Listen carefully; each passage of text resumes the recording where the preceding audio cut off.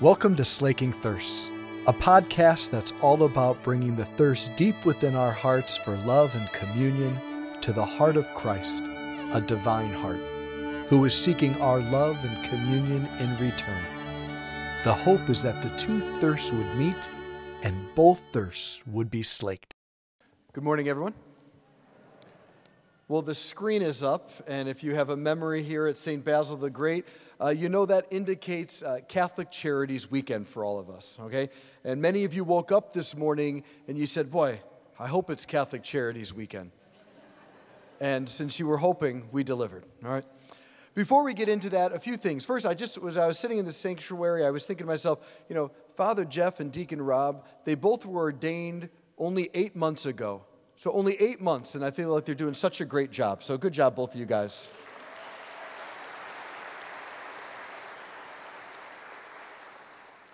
Even though Father Jeff got distracted by the lights. We won't remember that part. It's fine. So before I get into Catholic Charities, I do think that it's kind of be like a spiritual crime if you come to Mass and you don't get a little reflection on the Scriptures to help you continue to grow closer to the Lord in many ways. I'm going to give a short homily, we'll do Catholic Charities, and it's all worth it because you get the Eucharist, and today it's Punchki Sunday as well. So you get a bunch of things combined this weekend. But let's begin with a little homily, shall we? This week we hear the idea of leprosy quite a bit throughout the Scriptures, and there's a physical, biological, medical issue to leprosy, of course, and as time gone on, our own ability to think and in medical insights, we've been able to heal a lot of people, but Jesus healed miraculously the physical needs of a leper. But see, leprosy was more than just a physical, biological disease. There was an imposed isolation on people who had leprosy. So if you had leprosy, as we heard in the first reading, you were kicked out of the community. You had to live on the edges of towns. Pope Francis calls it the periphery. You were not a part of the community. You were apart from the community. And this, of course, created all sorts of even deeper pains and wounds. Not only were you struggling with something, now you were isolated from something, the community. You were cut off from being seen, known, and loved. And this created a deeper suffering than simply the leprosy itself. Now, the Jewish men and women did this because they didn't want it to spread to the whole community. So there was some wisdom to it, but it was one of those things where it involved an immense sacrifice, namely a person having to be a victim for the sake of everyone else coming together. Jesus comes onto this scene, and what does he do? He welcomes the lepers close. So now they're seen, they're loved, they're welcomed, and it begins to heal the painful isolation. And then on top of it, he even heals them physically. So the power Jesus has, not simply to heal biologically or medically, but to heal the whole person. Whenever we isolate or push people to the side, we're reducing their humanity for whatever reason. Only when you see the fullness of a person do you realize, I want to draw close. Everybody is somebody. Everybody has a name. Everyone is made in God's image and likeness. Everyone is loved by Jesus. And so we're invited to see and share that. But we do this all the time. It's not just leprosy. Sometimes we think of poor people and we put them off to the side. Those are those people. Or there's people who suffer from addictions, right? And they might have caused immense pain to family and friends. And so there's a reasonable boundary that people put up for protection. And yet there's still a human person suffering from an affliction of addiction and isolation. We can do this even if you think of your own political party and then think of the other party. Or think of CNN and Fox News. Everyone uncomfortable now? Okay, good. But we can see how we're just so separated. And Jesus is constantly trying to bring us to greater depths where there aren't these separations. This past Friday, I went to the Medina County Jail in the evening, and I was visiting an inmate. I was talking to him, and he was explaining to me how if you get in some fights while you're in jail, which isn't uncommon, I guess, you get put in the hole, right, which is solitary confinement. Jail itself is the punishment we give to criminals. And then within that punishment, the worst punishment is isolation. And so Jesus is always drawing us out of isolation.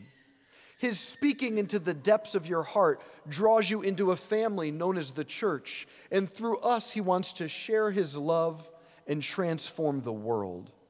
And this happens in the three ways we've talked about often here as a parish. To know God, teaching and learning who is God, who is Jesus, who am I, what are lies, what are truth, what does God ask, what doesn't he? We have to know something about God in order to then love God. That happens through the sacraments that open our hearts and through learning to pray. And the third one is to serve God. Know God, love God, to serve God. To serve God is to put into practice the gospel. That's what Catholic Charities is all about. Catholic Charities organizes that impulse of the Holy Spirit so that all 8 counties of our diocese, the numerous needs can be met, not just through a government handout, but through someone who sees every person as a person, who looks upon them as someone made in the image of God and wants to bless them in whatever ways we're able. And so we have this video to put some faces and stories on Catholic Charities before we make our annual appeal.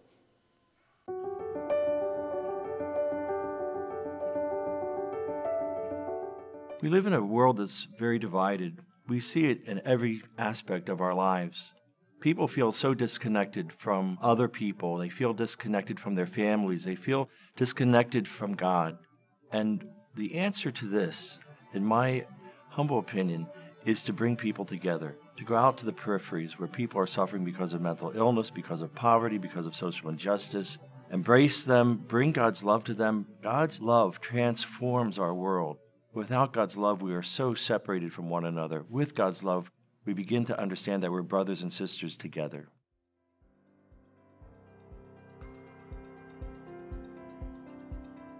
A safe place to live. Most of us take it for granted, but situations can change suddenly, from a job loss to eviction, substance abuse, mental health, or family issues.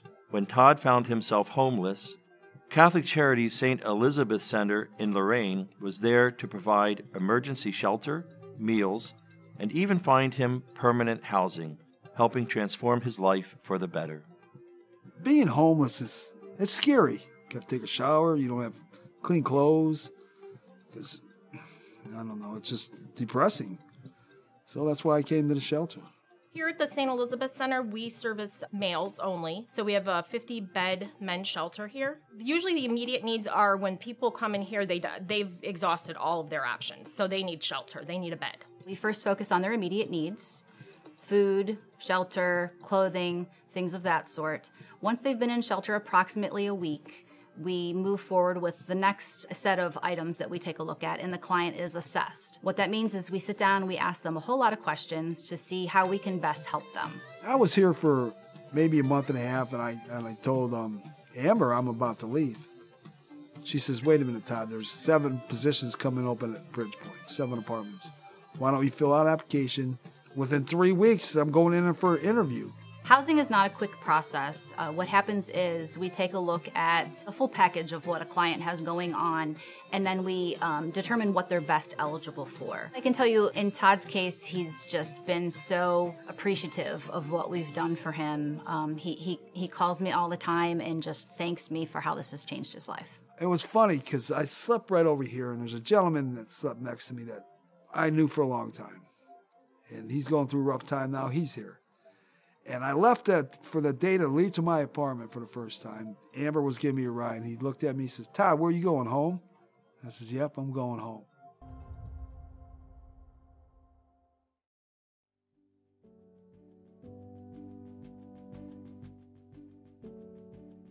Catholic Charities has had a long partnership with the Grafton Correctional Institution.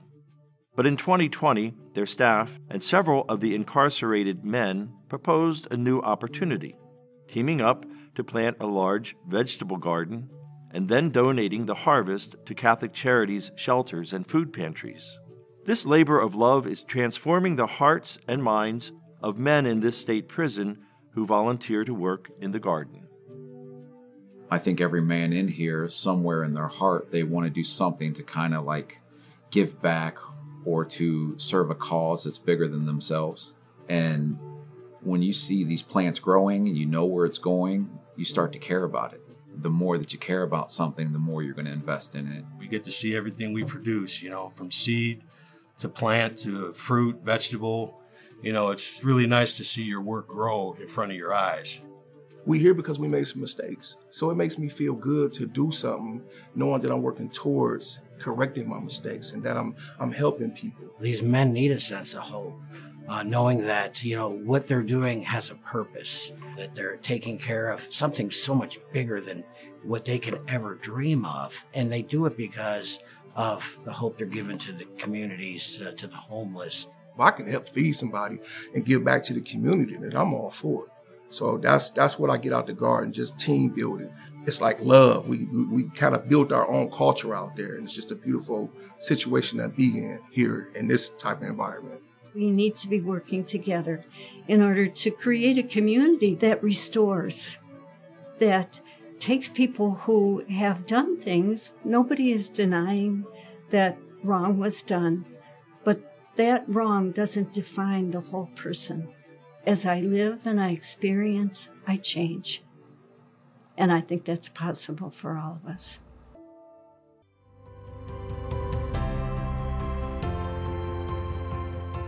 I'm coming to you to ask for your support for our Catholic Charities.